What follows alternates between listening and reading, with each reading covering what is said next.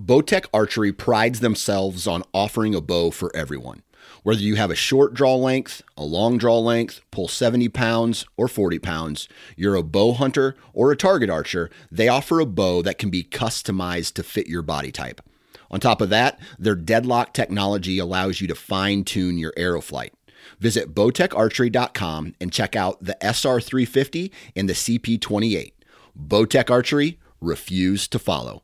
All right, guys, welcome to today's show. And joining me on the show today is my buddy Tucker Johnson. Now, Tucker is from Idaho. He was actually born and raised in Oregon, but he moved to Idaho, is an avid big game hunter, backcountry hunter, loves to ride side-by-sides, UTVs, things like that. But he works for Eberly Stock, and if you guys don't know, they make amazing backpacks and apparel and shooting supplies and rifle scabbards and just insane amounts of accessories. In fact, I'm going to be ordering a new one for this fall, and I'm really looking forward to trying it out. And so Tucker and I are going to be talking all about hunting out west. I want to hear a little bit about kind of where he grew up and how hunting changed for him, because, I mean, he's always been out west, and actually for him, doing the traditional Western big game hunting actually pulled him more east, because he was in Oregon and now he's in Idaho, and the terrain is just so much different. And when we think about Western big game hunting, we're thinking about big mountain mule deer and elk, mountain goat, moose, bighorn, things like that. And he was hunting blacktail deer and elk still, but in a totally different terrain, not the terrain you're thinking when you think of Western hunting. And so I'm going to talk to him all about that. I'm looking forward to it, and you guys will get to hear how we met, which was pretty epic, to say the least. So let's jump into this episode with Tucker. Like, he was doing things that were just badass. That was one of the coolest moments of my life. I was really scared, but knowing that Dan had the gun, I did have the rifle, like, we would be okay.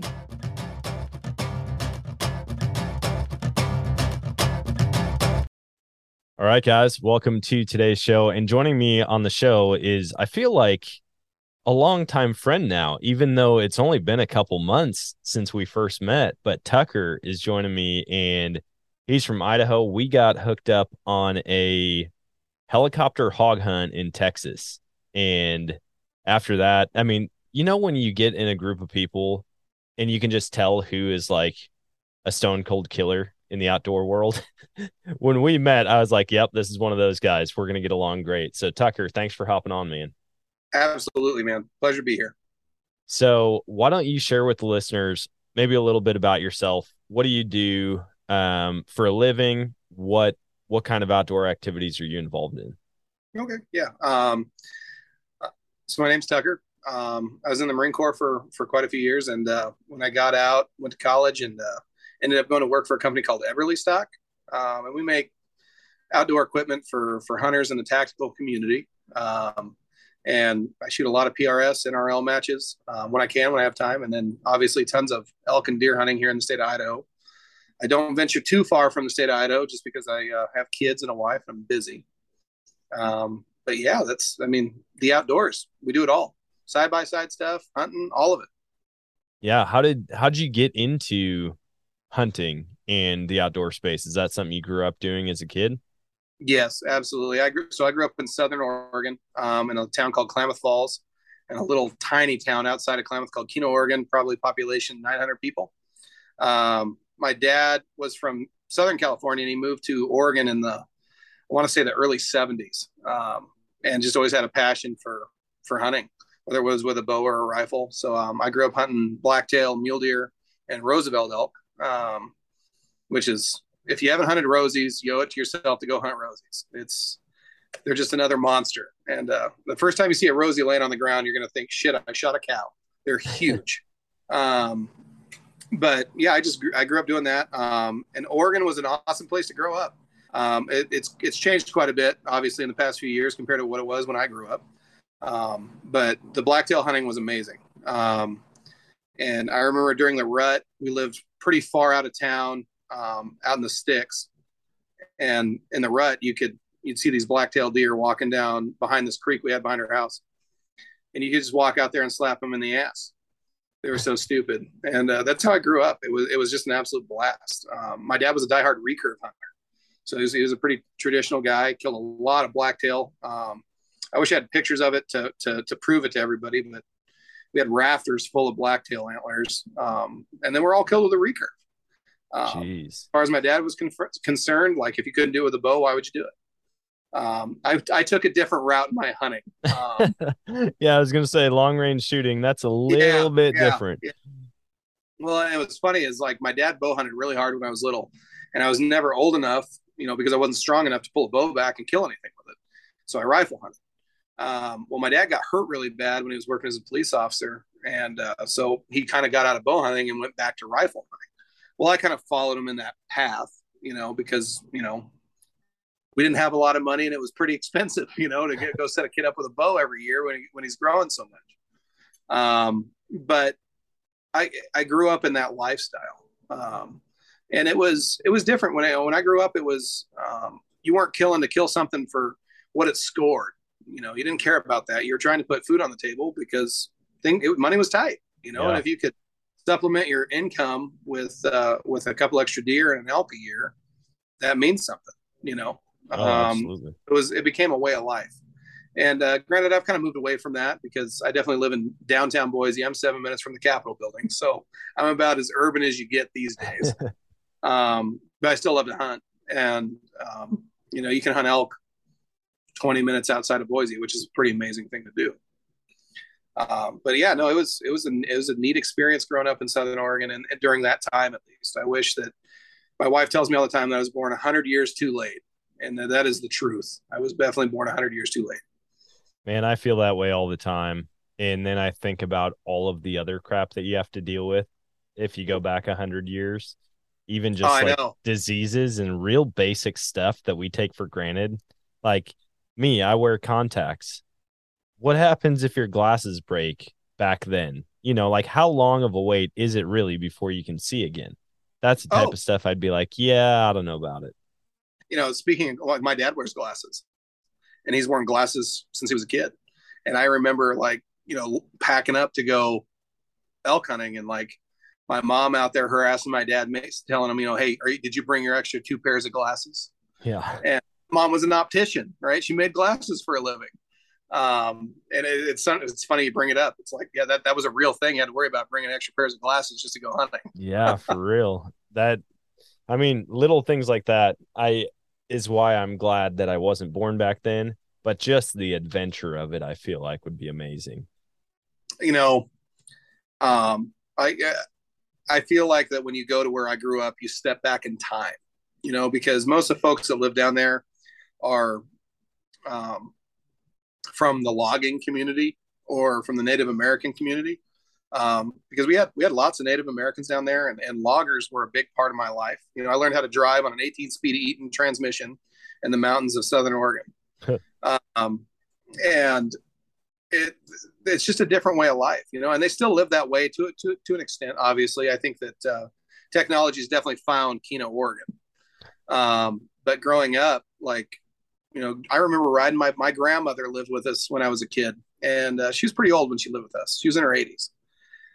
And I remember her giving me enough money to ride 6 miles down to the little Keno store, buy her an 18-pack of Bud and a carton of Marlboro 100s, non-filtered, and enough money to buy some penny candy and then ride that back to the house. And that woman smoked 2.5 packs of cigarettes a day and drank an 18-pack of Bud a day till the day she died. And she died at like 87. So she is the toughest woman I ever met.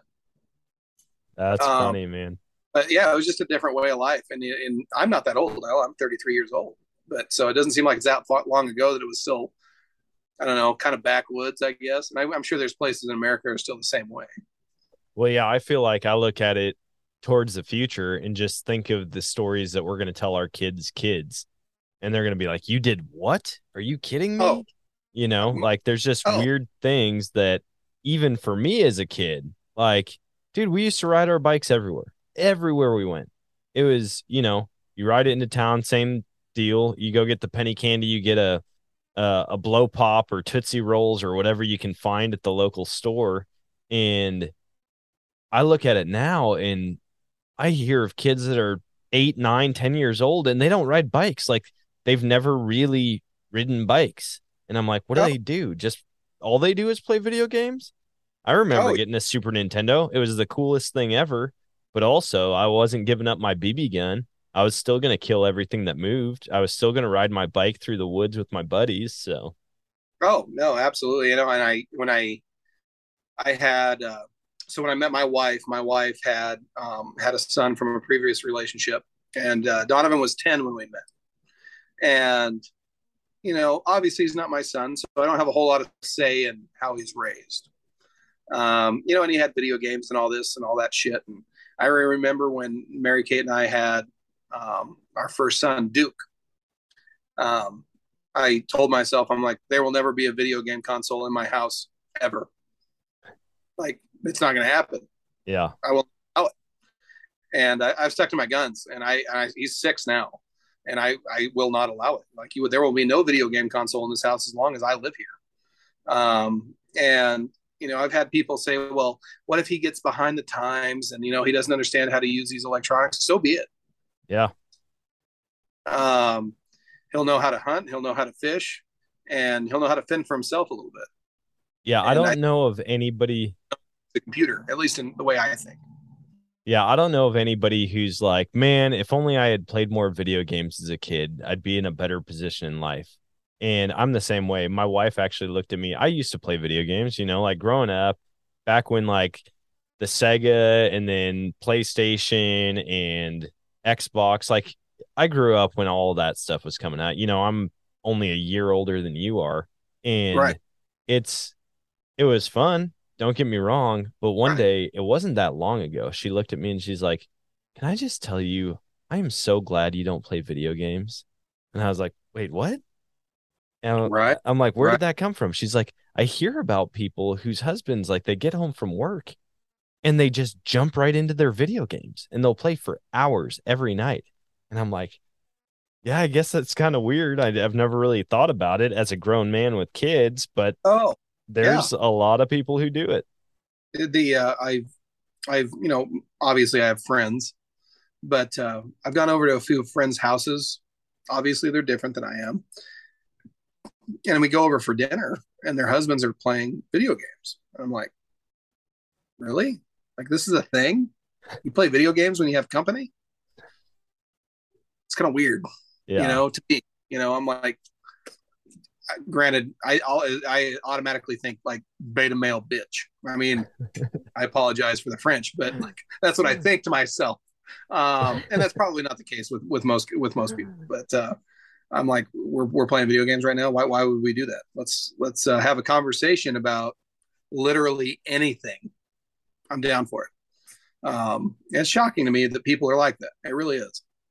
Yeah, it's kind of funny because I look at me. I love movies. I love like watching movies. If I'm gonna just chill out and like not do anything and just do something completely mindless where I don't have to think, I'll watch a movie.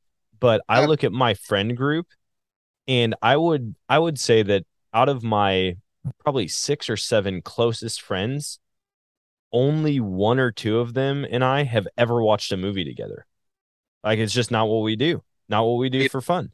Like we Yeah. don't Agreed. just go to the movies. We don't rent movies. If we get together, which we do every Thursday night, we get together, sit around a fire, we work on a vehicle, we take the boat out, we have a couple drinks, have a smoke, and just chill and hang out as dudes.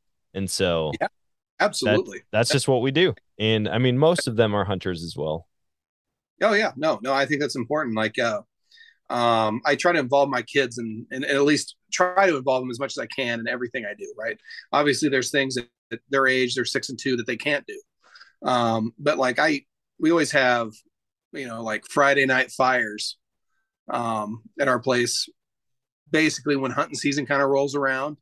And I always put it out to everybody at work, like, hey, it's Friday night. We're having a fire tonight. Bring your own booze. Let's sit down, have a good time, have a conversation. And I involve my kids in that. And they sit out there with me till 2 a.m. while I drink beer or I drink Proper 12, which I think I'm currently drinking right now. And that's fine. Like they should. I feel like, so I have two boys. I have three boys, but I have two of my own. And I think that boys should be around men, Oh, for sure. you know. And I have Greg, our marketing director, which you guys see on, or you would see on all of our videos.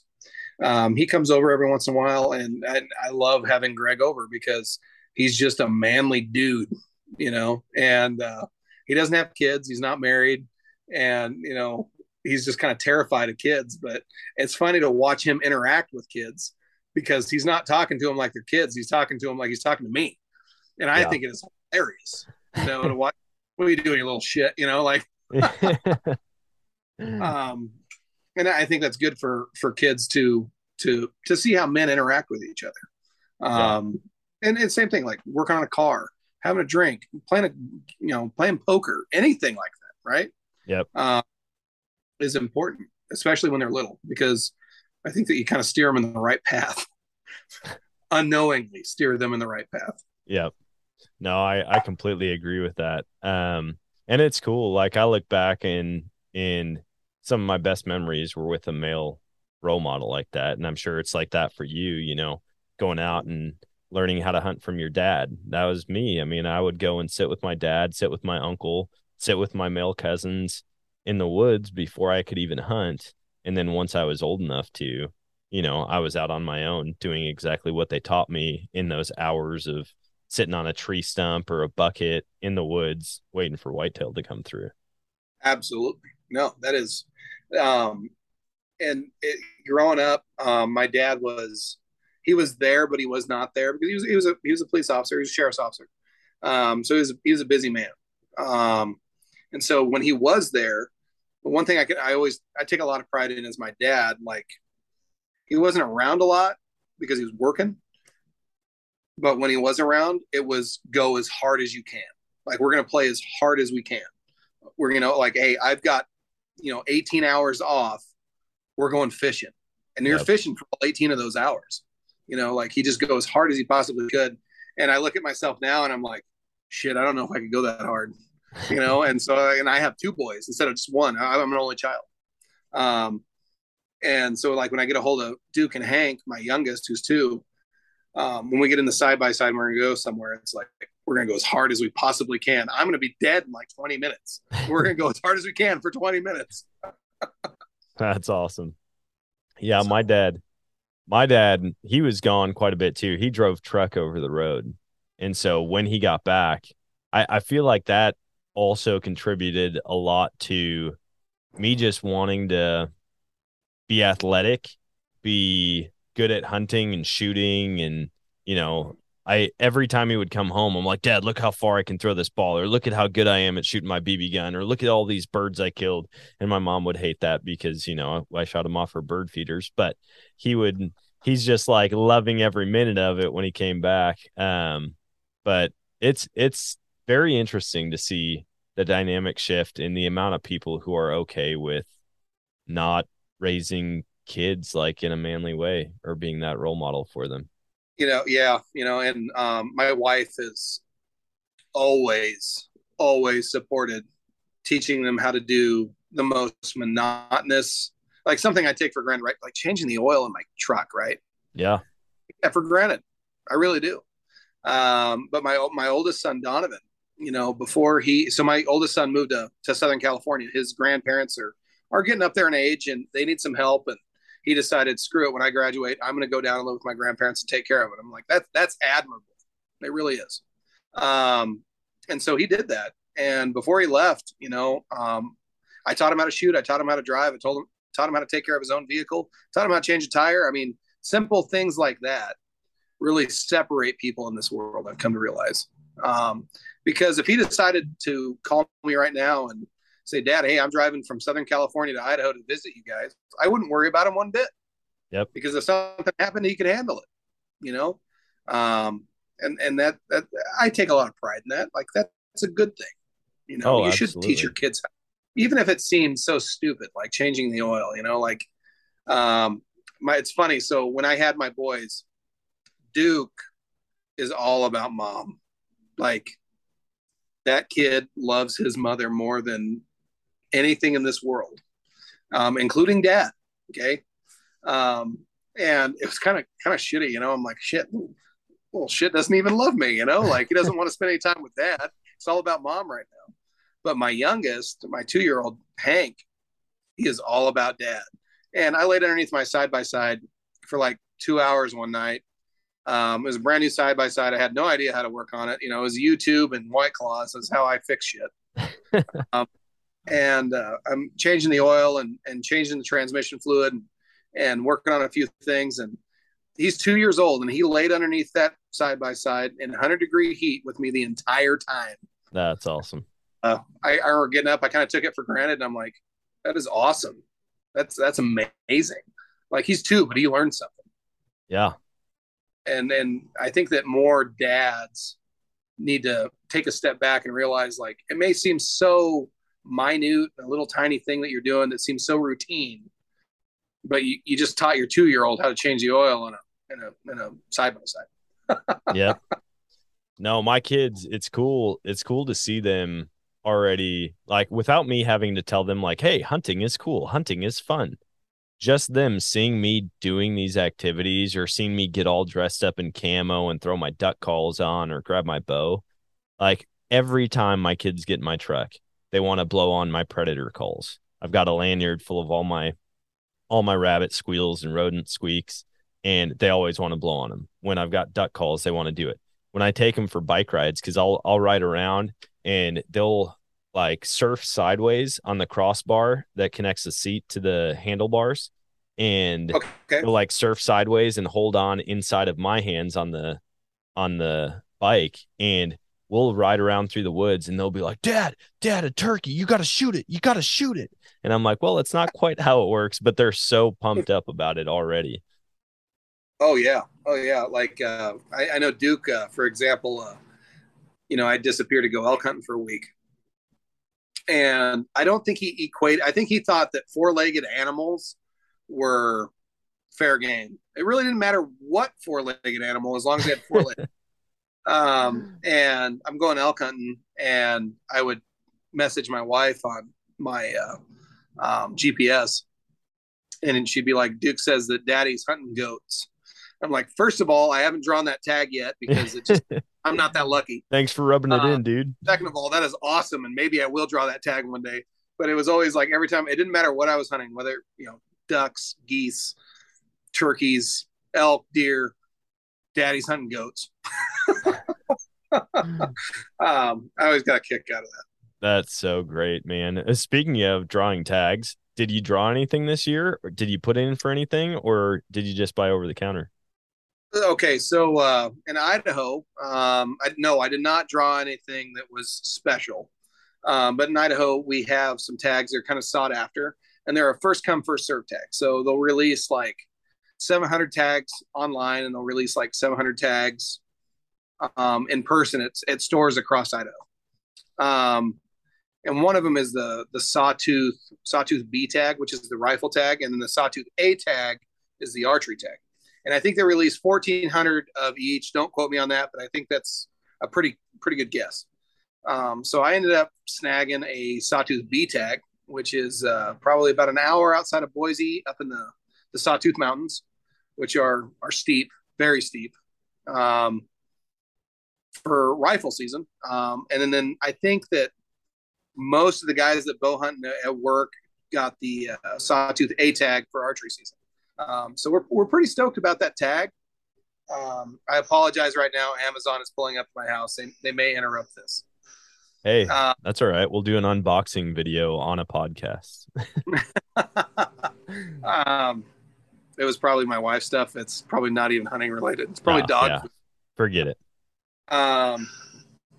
But I got that Sawtooth B tag. I'm really stoked about it. I haven't got to hunt that unit in quite a long time. A buddy of mine that I hunt with every year, his name's Elliot. He got the same tag, so we'll do it together. And it is a really miserable unit to hunt. It's 3 units compiled into one. So in Idaho, we have, so the deer tag's really funny. So you can buy like a general season deer tag, or you can buy a general season whitetail tag. The general season deer tag will allow you to hunt whitetail in certain units or mule deer in certain units. And then the general season whitetail tag is whitetail only. And then there's obviously units that are closed and open during the hunting season, and whether it's archery or rifle or muzzleloader or whatever. Idaho is really confusing. That's what I've come to realize. Oregon is way more simple in this fact.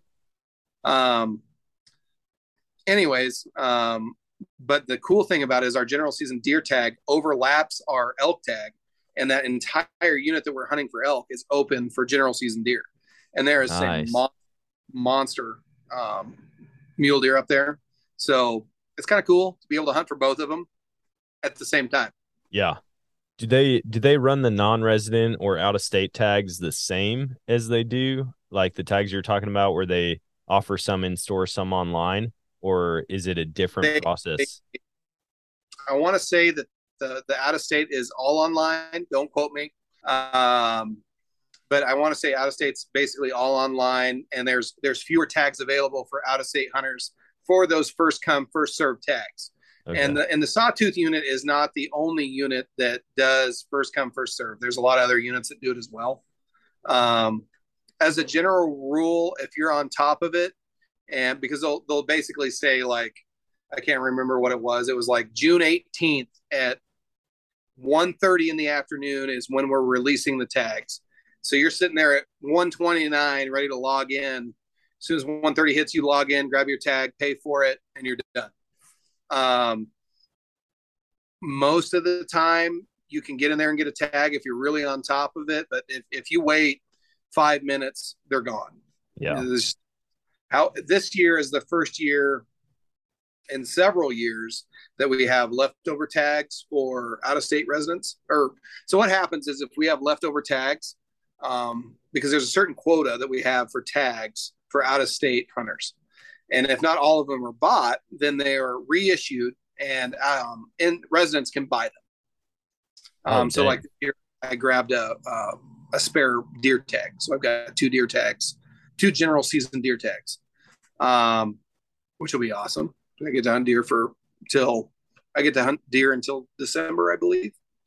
Nice. I can't remember what day. Yeah. So, and there's a lot of cool units that are archery only, extreme late season. That'd be a blast. Be an absolute blast.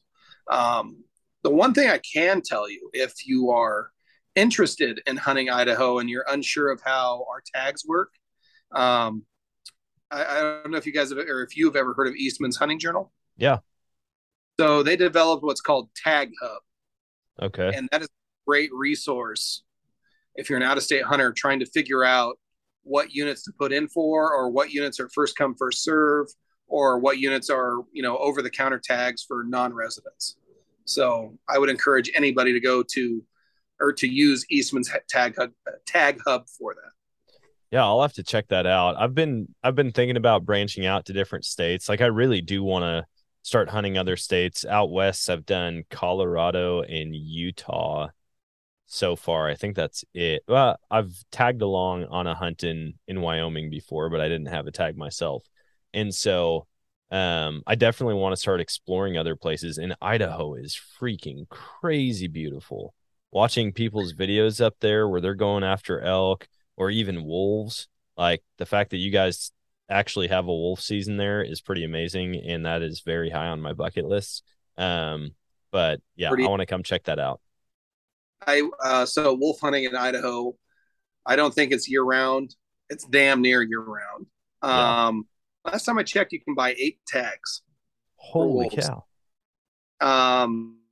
Again, don't quote me on any of this. Please go read your regs.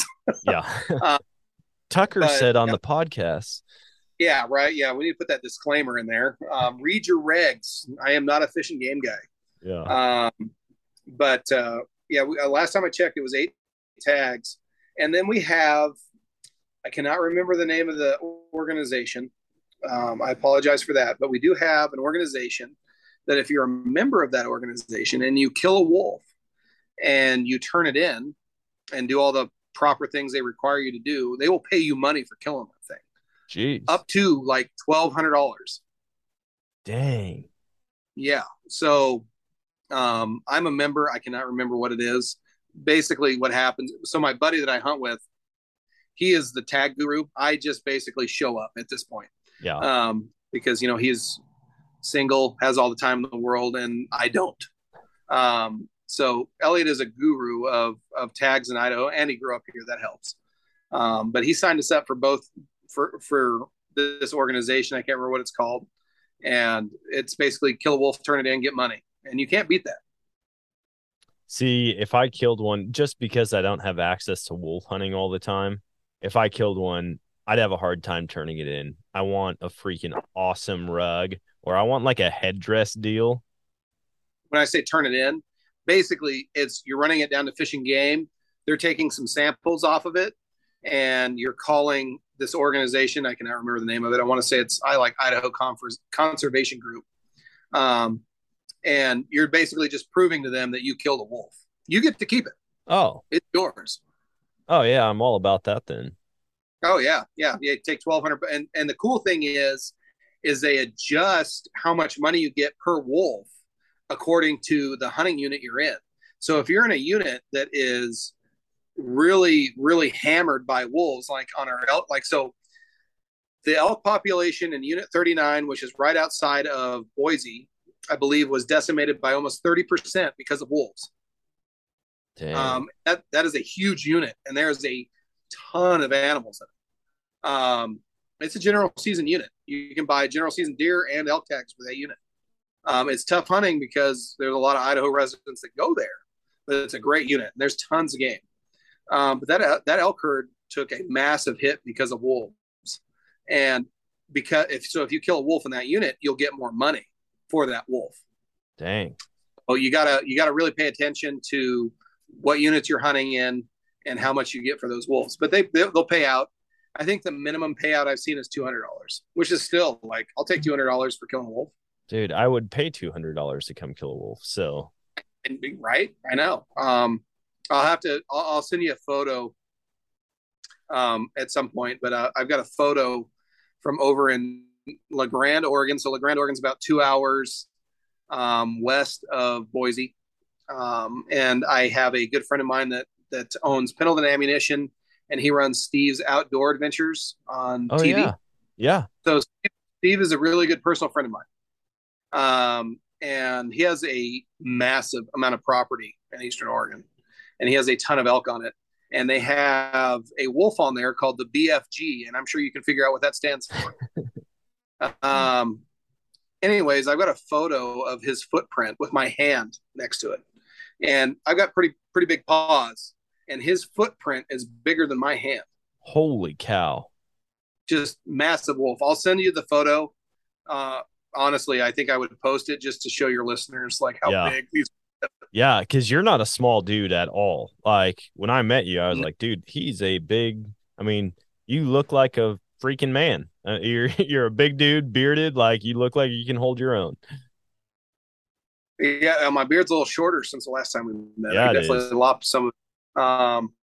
Yeah, God, I think when we went down to Texas, that was definitely like the height of like manly growth, like serious beard. You know, I remember going down there, like that was a wild ride going down there. Like I had a guy come into my store, said, "Hey, we're looking for a vet to go on this hog hunt." And I'm like, "All right, well, let me talk to my wife. I'm missing my son's birthday. You know, I would totally do this, but I got to talk to the wife, talk to the boss." And I called my wife and I told her what it was about. And she's like, "If you don't do this, I'm going to be mad." And I'm like, "All right, I'm doing it." And then I get down there, and the group of people I went with that was running that TV show, DNA Outdoors or whatever it was, great people. And then meeting you, and then with all the helicopter guys, like I was down there for 4 days? I don't think I slept in 4 days because all we did was kill hogs 24 hours a day. Yeah, like it was insane. It was a blast.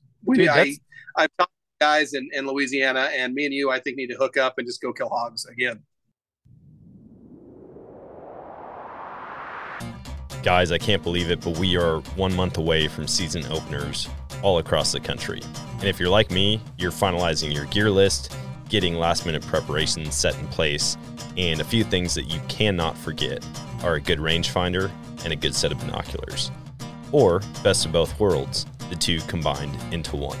Vortex offers their line of Fury binoculars with range-finding capabilities and applied ballistics built right in.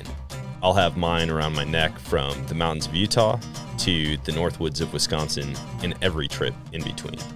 So if you're ready to get serious about your last-minute prep to increase your odds this fall, check out what's new from Vortex at vortexoptics.com and head to your favorite Vortex dealer to make sure you're ready for everything fall can throw at you. Oh, it was so much fun. And I've got videos, but the videos don't do it justice. Like when we're creeping through the field at night with suppressed thermal ARs and suppressed 22 caliber Glocks, like you just don't understand until you're in the moment and you're walking up to hogs and then they run straight at you as you open fire on them. How cool was the hog call? Yeah, dude, the Fox Pro. Oh my gosh. Yeah, dude, like that was the highlight of that whole trip, was watching them call hogs in. That was awesome. It was like hunting coyote to me. Yeah, exactly. Except these ones you can see, because I mean, I had done a little bit of like night vision and thermal hunting for coyotes before with zero success. But when we went out and did that, I was completely hooked. I came back. I was like, hey, babe, just a heads up. I'm going to be buying a thermal soon because Missouri actually recently offered or opened up a short amount of time throughout the year that you can actually use thermal and night vision for coyote hunting. That's amazing. Yeah. I wish they would do it all year long. Maybe not during deer season because I know how that would go, but the rest of the year. I think in the state of Idaho, it is basically open year round.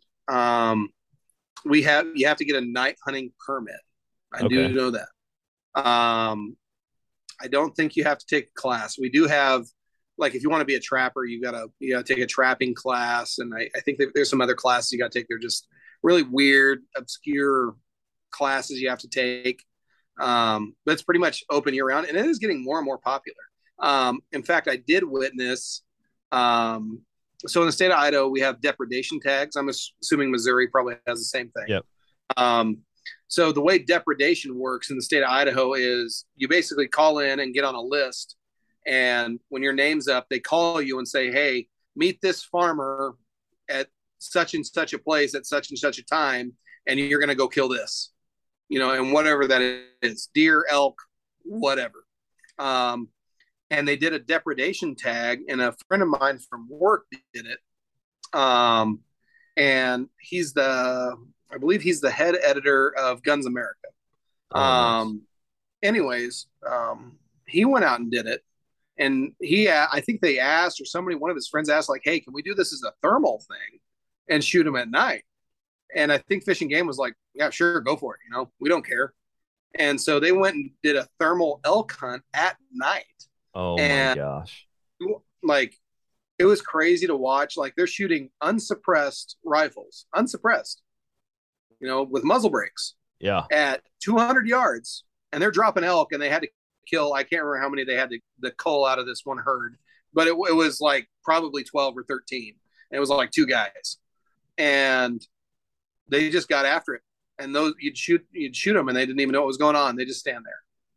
Oh my gosh. Yeah. It's cool that the agencies will allow hunters and farmers to work together to take care of problem animals like that. Like here in Missouri, I don't know that we have tags where it's like, hey, you can go and hunt with this person on their farm, or like they're going to call you to come shoot this.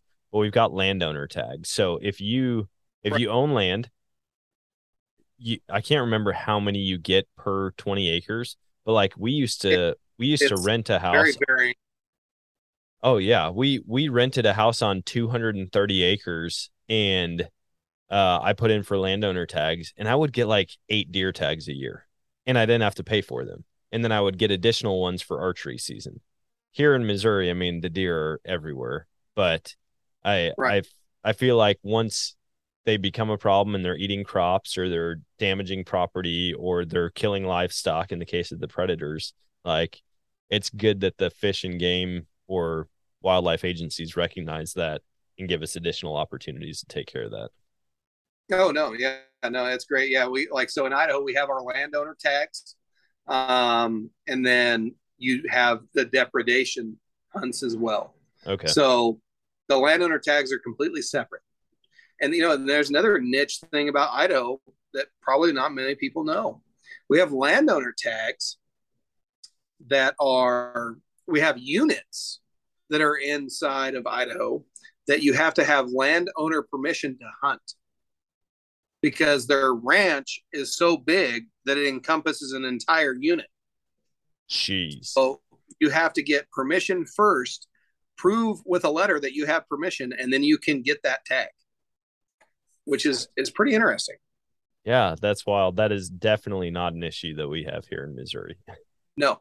And I think that the reason being is because Idaho is, I mean, it doesn't, I mean, if you look at a map, I mean, Idaho is definitely not as big as some states, but it's pretty damn big. Yeah. I mean, I bet you we have more square feet if you made it all flat because there's a lot of it that's steep. Yeah. I'm it's always intriguing to me to think about like going to a new state like that and trying to make a hunt happen. What was it like when you went from your hometown hunting black-tailed deer or Roosevelt to Idaho? Is it that different of topography where you're at now versus where you were then? And then like how has the hunting strategy changed? So hunting in Southern Oregon, my farthest shot 150 yards max on anything, deer, elk, whatever. And then you come to because everything's so thick, right? You're hunting these like where I hunted Roosevelt elk. You're hunting them in the middle of an old growth forest, and it's really trippy. And that's why I tell people you got to go do it because you'll be walking through this forest. You'll come across a tree, like a Doug fir tree in an old growth forest that is, 10 feet across the base. They're huge, and it's impressive to see, right? Yeah. And these Roosevelt elk are huge. Like they don't have the antlers that Rockies have, right? That's why Rockies are so popular. But when I say that they're the Arnold Schwarzenegger of the elk community, they are huge. They are absolutely massive animals. The last Roosevelt elk that I killed in the state of Oregon, I killed it, and we killed two bulls at the same time. Trippy story. Two bulls fighting, right? And they're just sparring back and forth. And they're pushing each other out back and forth behind this big pine tree. Me and my dad are up on top of this mountain. And me and my dad are sitting down next to a log, just eating lunch, literally bullshitting. And I think my dad is in a red and black flannel shirt. No shit. And, like I was shooting an .06 and dad was shooting his 270 that he hunted with for years. He still hunts with it. I built him some nice shit. He still hunts with it. But anyways, these two bulls are fighting and I hear something when we were facing away from them, probably about 125 yards away. I'm like, Dad, do you hear that? And he's like, yeah, what is that? And I'm like looking around and I look behind me and I'm like, yeah, there's two bulls over there sparring behind that tree. He's like, no shit. And he turns around, he sees him. He's like, oh shit. All right, we got to kill one of them. And he's like, hey, you shoot first. If he pushes that big bull out from behind there, it was a 7x7 and a raghorn 5x5, basically. So that raghorn pushes that big 7x7 out from behind that tree. I let him have it. He hits the ground like a pulled axe deer, not wiggling. That 6x6 runs around in front of the tree and stops. And my dad goes, well, shit, if you're going to stand there, boom, shoots him. My dad shot him 4 times with that 270. And he put all 3 bullets in a group about that big right in his pump house. And it took him 3 shots to kill that bastard. Like they're extremely tough animals. Anyways, fast forward, we're getting these things broke down to get them off the mountain, right? And a good friend of my dad's was the head meat cutter for a butcher shop in Klamath Falls, Oregon. And he comes up there to help us butcher these animals out. And he says that 7x7 is bigger than any beef I've ever cut in my life. Like massive animals. I mean, their feet.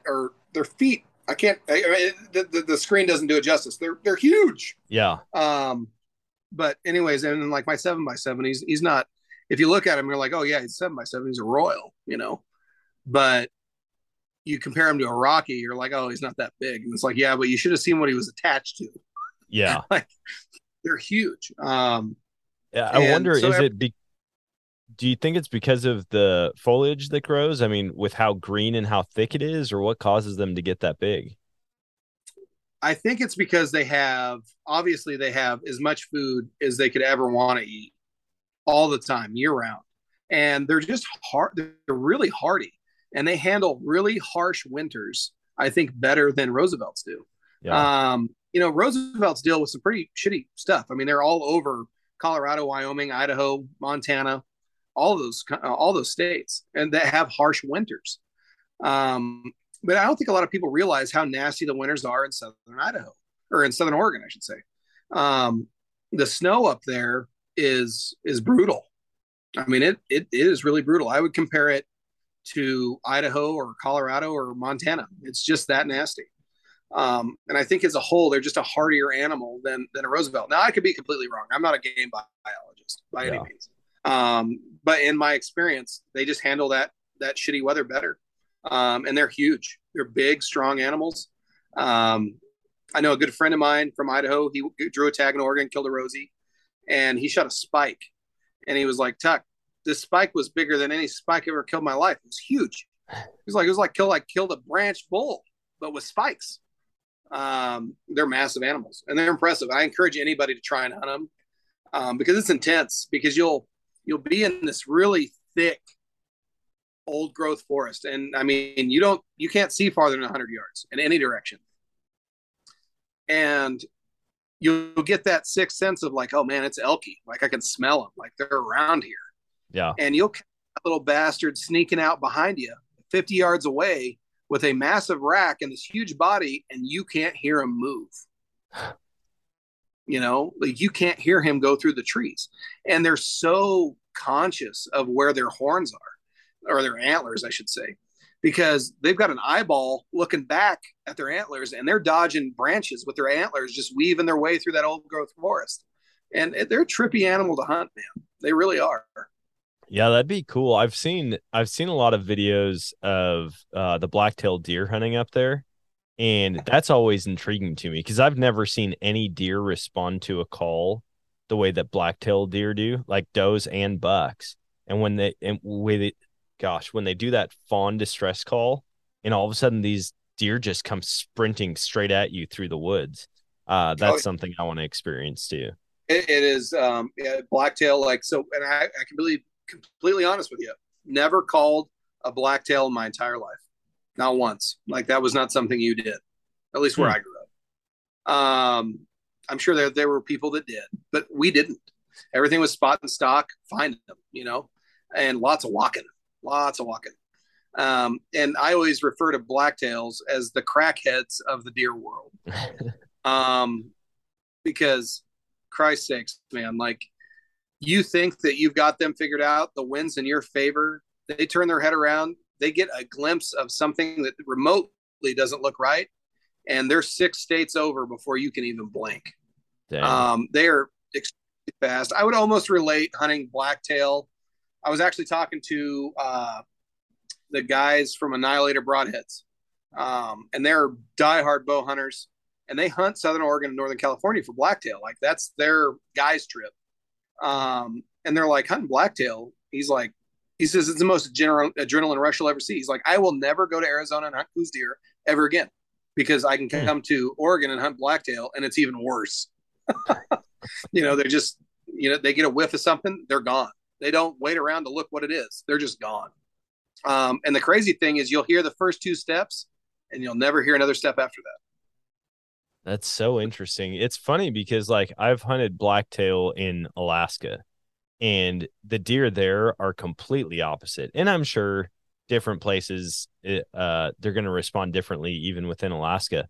But on Kodiak, they were the dumbest animals. And it was almost like, is there a challenge to this? Like, this is way too easy. I got out of my tent in the morning and I bet you I had 20 to 30 blacktail within sight and within rifle range of my tent when I woke up. And even after I shot one, it rolled down the mountain and all the other blacktails watched it roll down and then they went back to eating. And I'm like, oh my gosh, what have I got myself into? Well, and Casey, our head photographer at work, he said the same thing, and I'm like, that's just baffling to me. Yeah. Because blacktail, where I grew up, they're not that way. They get a hint of anything's out of sorts and they're gone now, except for the rut. During the rut, they are the dumbest thing walking the face of the earth. You can walk up and slap them in the ass. I've done it. It's a thing. It can be done. And that's the other cool thing about Oregon is, like, we have a lot of blacktail, but we have some really awesome mule deer hunting. And the mule deer over there are the same way, man. They're not afraid to run away. They're not going to stick around and find out. They really aren't. And the mule deer in Idaho are very similar to Oregon in that respect. Yeah. Once you did make that switch, once you bumped over to Idaho and started hunting there, I mean, what were the big differences that you noticed as far as how you pursued game, how you pursued deer, how you pursued elk? Obviously, like glassing, I'm sure came into effect when you can actually see more than 100 yards.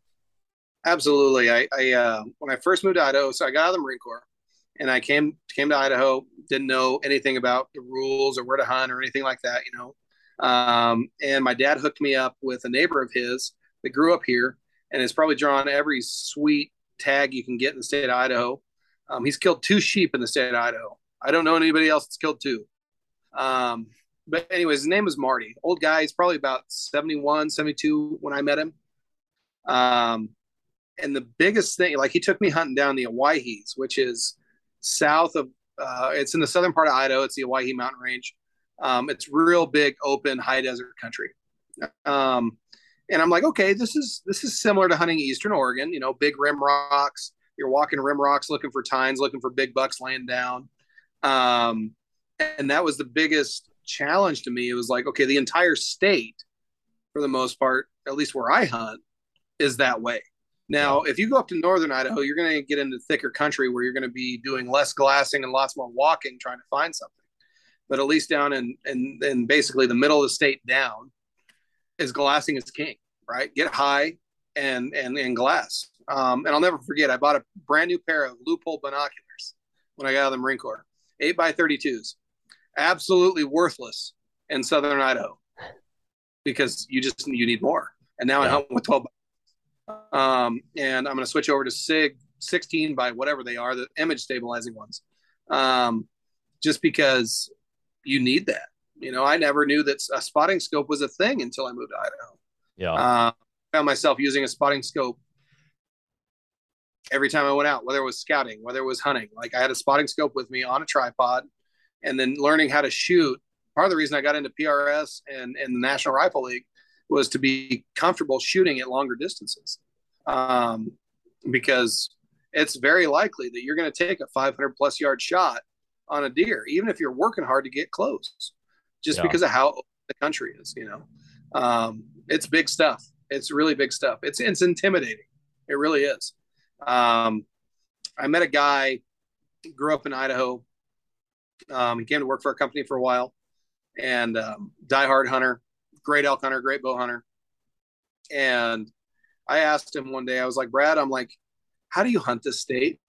And he's like, get high in glass. He says, it's not hard, just get high in glass. Well, it's not hard if you can get high, because it's steeper than shit in the state of Idaho. But I really switched, I would say in the past 2 or 3 years, I really switched my hunting game and my hunting partner too, because he hunted a lot up in northern Idaho hunting whitetail. And it's a different game up there just because it's so thick. And I told Elliot, this is probably 2 or 3 years ago, I'm like, you know what? Big binos, a tripod. I don't give a shit if I have to carry extra weight, but that's what it's going to take to find these animals. And we were glassing animals up at probably a mile across 2 canyons, glassing animals, and then figuring out how we're going to make a hunt to get over there, and that basically meant hiking back down the way we came, getting in the truck, driving 15 miles or 20 miles to get at the base of the mountain they were on the side of, and then hunting up there and trying to find them. Like that's what it took. Yeah. And it's a lot of work. I think that a lot of wives think that we go out in the mountains and we just, hunt for 4 hours and sit around the campfire and drink. And it's like, I haven't gotten back to camp till 10 o'clock at night because we've been out till, we had to drive 6 more hours to get close enough to go find them. And then, maybe make a shot, maybe not. And then we finally get back to camp at 2 a.m. And then all you want to do then is just die. Yeah. The level of exhaustion and sleep deprivation and just like beating the crap out of your body Western hunting is no joke. I mean, I haven't even done I can't say that. As far as elk go, I haven't done the 10, 15 miles back in there, up and down mountains constantly. But even just riding on a 4-wheeler on 2 tracks and then going a couple miles in, there is nothing in the East that I've found that's even close to it. I would equate just hunting animals out west to dragging a deer after you've already killed it up and down the hills in Wisconsin. It's that level of physicality before you even get meat on your bag. It really is, and I got to hand it to the guys that can go out and train for this because I'm like, I am not by any means the best hunter in the state of Idaho. Not even close to it. I'm just an average guy that's trying to go out and fill his freezer. But I start, I hike year round because that's what it takes to go into these units and kill stuff. I hike year and I snowshoe. That photo I think I emailed to you of me. I think your one of your emails to me was send me a photo that we can use on the gram. Yeah. And that was a picture of me snowshoeing for fun. Nobody should snowshoe for fun. For fun. Nobody should do that. I feel like snowshoeing is a survival tool, not a recreational tool. Right. Yeah. We're out there snowshoeing mountains at 6,000 feet elevation and 3 feet of snow for fun, just to stay in shape enough to go kill an elk the next year. And that's why I tell people that, when I have friends from back east that come out here and want to hunt, I'm like, all right, go get on the Stairmaster for 2 years and then we'll talk. Because you're at 1,000 feet above sea level, and you're going to come up here. We're going to start hunting it at 5,000 feet, and you're going to die. And that's the truth, And elevation, I don't care how in shape you are. If you're not used to elevation, it will kill you. Yeah. I had my good buddy Mike. I was telling you before the show started. He's big, jarhead Marine. Rugby player, the biggest thighs you've ever seen in your life. That guy is a train. He comes out here and we get up at elevation and I'm looking at Mike, 200 yards down the mountain going, what's the problem? But what happened here? And he's like, dude, I don't have any oxygen left. I'm like, I know, but didn't I tell you to stay on a Stairmaster for 2 years before he came out and did that? I found it kind of interesting. I saw it on Shark Tank of all places. I don't know if it popped up on the actual show or if it was just on Instagram or something, but now they've got that boost oxygen, which is basically a water bottle with an oxygen mask that you can bring up in the mountains with you to help fight altitude sickness or elevation poisoning or whatever you want to call it. Oh, well, just buy one of those before you go to Colorado. You should be all right, bud. Oh man, it's no joke. It took me probably 9 months to get acclimated, and I was just in Fort Collins. So, I mean, we're talking around 5,000 feet, but coming from 900 feet, I went out there and I was playing basketball twice a week in the mornings, and I'd have a headache for a day and a half afterwards because of the lack of oxygen my body was getting. And it wasn't for probably 9 months that I quit feeling those effects. And now that I've been out of Colorado for 3 years, I'm afraid what this year is going to look like going back and trying to hike an elk out. You might as well just go down to your local Army surplus store, buy a gas mask, and then just run forever with it. Yeah. Get used to that. And then get ready to still be out of breath when you go to Colorado. Truth. Yeah. Yeah, no, that's the biggest difference is just wide open spaces, man. Like, Idaho's a big place, may not look that big on a map, but like vertically speaking, it's a big place. I mean, it rivals Colorado for sure. Oh yeah. And I'm fortunate enough that I get to hunt it all the time because it is gorgeous. It is, I've been to Colorado. I spent a lot of time in Colorado, and even to me, maybe I'm a little biased, but there's places in Idaho that are just as good, if not better. And I think it's intimidating to a lot of hunters when they get here. I've ran into guys from California that came up here on a whim, and they're down by their truck slamming water by the truckload, and pull up and you check on them, hey man, how's your hunt going? And he's like, dude, I can't get to the top of that mountain. I'm like, yeah, I know. Yeah. Good for me. But Yeah. I feel your pain, buddy. And they're just not prepared for it. And I think that's the biggest thing that you can do for yourself as a Western hunter is prepare yourself for steep and for high elevations. And that goes for anybody. If you're from the East Coast, you need to do yourself a favor and get your ass in the gym and start putting in work to just try and barely keep up with your guide that lives there. Yeah. Yeah. I was just talking to my buddy Brian today. He's kind of a flatlander Midwestern guy like me, but he goes out west hunting elk every year. And he's like, dude, leading up to elk season, I talked to the gym owner at the gym that he goes and works out at. And he's like, dude, I just asked if I could leave my pack there because I would load 2 or 3 plates up in my pack and just go incline walk or do the stair stepper. And he's like, that's just what you have to do. And I've heard plenty of other guys that are like, dude, find the steepest trail that you can go and hike close by you, throw a ton of weight in your pack, because even though like stair stepper is going to help, nothing will fully get you ready for the actual hiking environment, stepping on loose rocks. Some of those mountains are so steep, you go up 2 feet, you slide back 1, and you just do that all day long until you make it. Oh yeah. And the other thing that I think that kills guys is side hilling on soft ground. Like we have a lot of, in the state of Idaho, we have a lot of decomposing granite. So it's like sand. Yeah. You have mountains made out of this shit.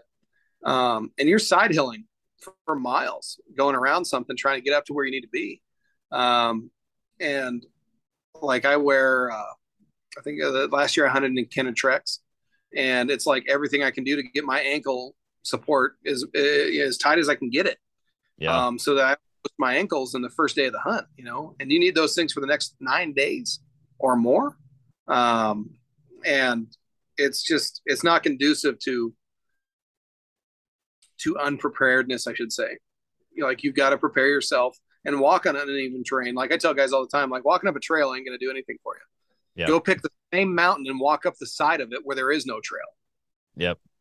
And strengthen all the stabilizer muscles in your ankles and your knees and your hips and in your back, carrying all that weight. Like don't walk on a trail. Go find the gnarliest, steepest shit you can find. There is no trail up, and walk up that about 1,000 times. Yep.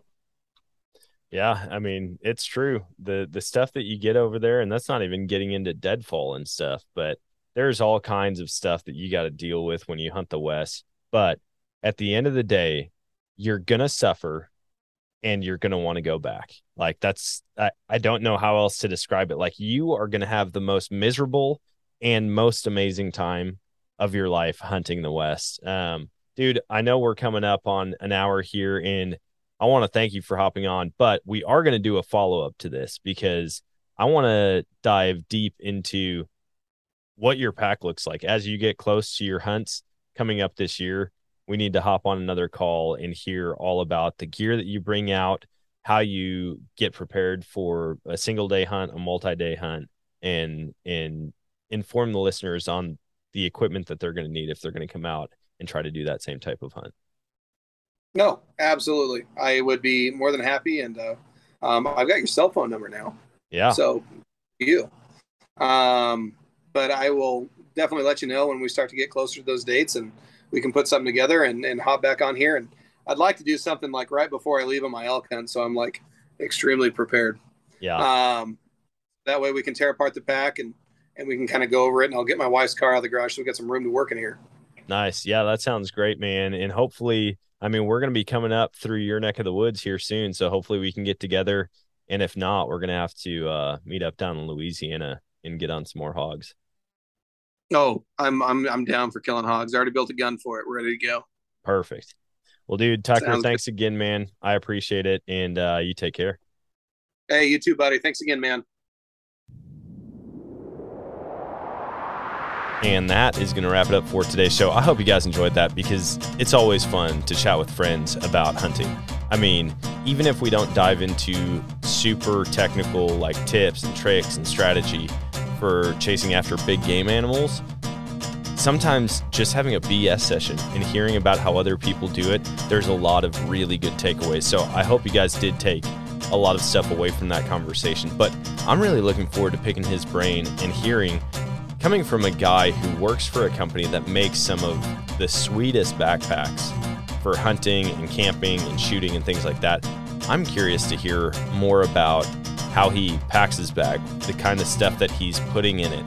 And with some of their systems, you've almost got two different like compartments that can both be removed or more so that you can pack in your base camp stuff and then dump that off and still have your full day pack for going out and hunting throughout the day already set up and ready to go. And so I'm really looking forward to, as we get closer to season, sitting down and talking with Tucker again. And hopefully I can catch up with him when I'm out west and maybe do one of these podcasts in person. So hopefully you guys enjoyed that. Hopefully you guys are getting ready and fired up for Western seasons to begin, or Eastern seasons, wherever you are. I know there's hunting seasons that have already started, which blows my mind. But thanks for listening, and until next time, get out there and chase a new adventure.